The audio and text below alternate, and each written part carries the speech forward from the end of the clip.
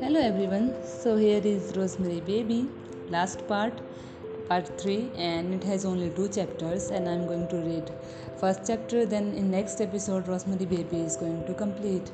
I'm little bit upset. Such a lovely book, but don't worry. I will always read amazing books for you like Rosemary Baby, and I hope you like it. And I want to say thank you for everyone or whoever is listening to me. Thank you so much for supporting me, for your love and support. So chapter 1, part 3 of Rosemary Baby. Light, the ceiling, and pain between her legs, and Guy sitting beside the bed, watching her with an anxious, uncertain smile. Hi, he said. Hi, she said back. The pain was terrible, and then she remembered it was over. It was over. The baby was born. Is it all right? She asked. Yes, fine, he said. What is it? A boy. Really? A boy? He nodded. And it's all right, yes. She let her eyes close, then managed to open them again. Did you call Tiffany's? She asked. Yes, he said. She let her eyes close and slept. Later, she remembered more. Laura Luce was sitting by the bed, reading the Reader's Digest with a magnifying glass. Where is it? She asked. Laura Luce jumped. My goodness, dear, she said, the magnifying glass at her bosom showing red ropes interwoven. What a start you gave me, waking up so suddenly. My goodness. She closed her eyes and breathed deeply. The baby, where is it? She asked. You just wait here a minute, Laura Luce said, getting up with the digest closed on a finger. I will get Guy and Dr. Abbey. They are right in the kitchen. Where is the baby? She asked, but Laura Luce went out the door. Without answering, she tried to get up but fell back, her arms boneless, and there was pain between her legs like a bundle of knife points. She lay and waited, remembering. It was night, 5 after 9, the clock said. They came in, Guy and Dr. Sperstein, looking grave and resolute. Where is the baby? She asked them. Guy came around to the side of the bed and crouched down and took her hand. Honey, he said. Where is it? Honey, he tried to say more and could not. He looked across the bed for help. Dr. Sebastian stood looking down at her. A shred of coconut was caught in his moustache. There were complications, Rosemary, he said, but nothing that will affect future births. It's dead, he said. She stared at him. He nodded. She turned to Guy. He nodded too. It was in the wrong position, Dr. Sperstein said. In the hospital, I might have been able to do something, but there simply was no time to get you there. Trying anything here would have been too dangerous for you. Guy said, We can have others, honey, and we will just as soon as you are better, I promise you. Dr. Sebastian said, Absolutely, you can start on another in a very few months, and the odds are thousands to 1 against anything similar happening. It was a tragic 1 in 10,000 mishap. The baby itself was perfectly healthy and normal. Guy squeezed her hand and smiled encouragingly at her. As soon as you are better, he said. She looked at them, at Guy, at Dr. Sebastian, with the shred of coconut in his moustache. You are lying, she said. I don't believe you. You are both lying. Honey, Guy said. It did not die, she said. You took it. You are lying. You are witches. You are lying. You are lying. You are lying. You are lying. You are lying. You are lying. Guy held her shoulders to the bed and Dr. Sebastian gave her an injection. She ate soup and triangles of buttered white bread. Guy sat on the side of the bed, nibbling at one of the triangles. You were crazy, he said. You were really capo out of your mind. It happens sometimes in the last couple of weeks. That's what Abby says. He has a name for it. Prepartum, I don't know, some kind of hysteria. You had it, honey, and with a vengeance. She said nothing. She took a spoonful of soup. Listen, he said. I know where you got the idea that Minnie and Roman were witches, but what made you think Abby and I had joined the party? She said nothing. That's stupid of me, though, he said. I guess prepartum, whatever it is, does not need reasons.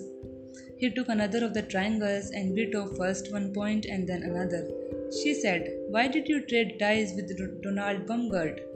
Why did I? Well, what has that got to do with anything? You needed one of his personal belongings, she said, so they could cast a spell and make him blind. He stared at her. Honey, he said, for God's sake, what are you talking about? You know what I am talking about. Holy mackerel, he said. I traded ties with him because I liked his and did not like mine, and he liked mine and did not like his. I did not tell you about it because afterwards it seemed like a slightly faggy thing to have done, and I was a little embarrassed about it. Where did you get the tickets for the Fantastics? She asked him. What? You said you got them from Dominic, she said. You did not. Boy, oh boy, he said. And that makes me a witch? I got them from a girl named Norma something that I met at an audition and had a couple of drinks with. What did Abe do? Tie his shoelaces the wrong way? He uses tennis root, she said. It is a witch thing. His receptionist told me she smelled it on him. Maybe Minnie gave him a good luck charm, just the way she gave you one. You mean only witches use it? That does not sound very likely. Rosemary was silent. Let's face it, darling, Guy said. You had the prepartum crazies, and now you are going to rest and get over them. He leaned closer to her and took her hand. I know this has been the worst thing that ever happened to you, he said. But from now on, everything is going to be roses. Warner is within an inch of where we want them, and suddenly Universal is interested too. I'm going to get some more good reviews, and then we are going to blow this town and be in these beautiful hills of Beverly with the pool and the spice garden and the whole skimmer. And the kids too. Rose, Scott's honor. You heard what Abby said? He kissed her hand. Go to run now and get famous. He got up and started for the door. Let me see your shoulder, she said. He stopped and turned. Let me see your shoulder, she said. Are you kidding? No, she said. Let me see it, your left shoulder. He looked at her and said, all right, whatever you say, honey. He undid the collar of his shirt, a short-sleeved blue knit, and peeled the bottom of it up and over his head. He had a white t-shirt on underneath. I generally prefer doing this to music, he said, and took off the t-shirt too. He went close to the bed and, leaning, showed Rosemary his left shoulder. It was unmarked. There was only the faint scare of a boil or pimple. He showed her his other shoulder and his chest and his back. This is as far as I go without a blue light, he said. All right, she said. He grinned. The question now, he said, is do I put my shirt back on or do I go out and give Laura Lucy the thrill of a lifetime?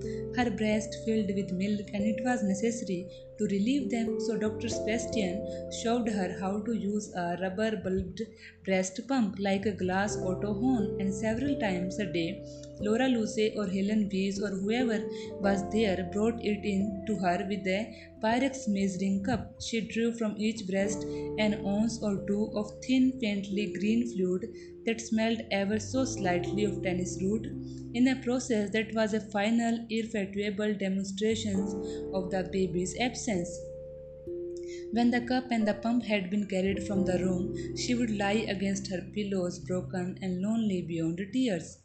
John and Alice and Tiger came to see her, and she spoke with Brian for 20 minutes on the phone. Flowers came, roses and carnations, and a yellow azalea plant from Ellen and Mike and Pedro and Lou and Claudia. Guy bought a new remote control television set and put it at the foot of the bed. She washed and ate and took pills that were given to her. A letter of sympathy came from Minnie and Roman, a page from each of them. They were in Dubrovnik. The stitches gradually stopped hurting. One morning, when 2 or 3 weeks had gone by, she thought she heard a baby crying. She read off the television and listened. There was a frail, faraway wailing, or was there?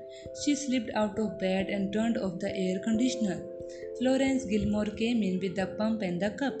Do you hear a baby crying? Rosemary asked her. Both of them listened. Yes, there it was, a baby crying. No, dear, I don't, Florence said. Get back into bed now. You know you are not supposed to be walking around. Did you turn off the air conditioner? You must not do that. It is a terrible day. People are actually dying. It is so hot. She heard it again that afternoon, and mysteriously her breast began to leak. Some new people moved in, Guy said out of nowhere that evening, upon 8. And they have a baby, she said. Yes, how did you know? She looked at him for a moment. I heard it crying, she said. She heard it the next day and the next. She stopped watching television and held a book in front of her, pretending to read but only listening. It was not up on 8, it was right there on 7.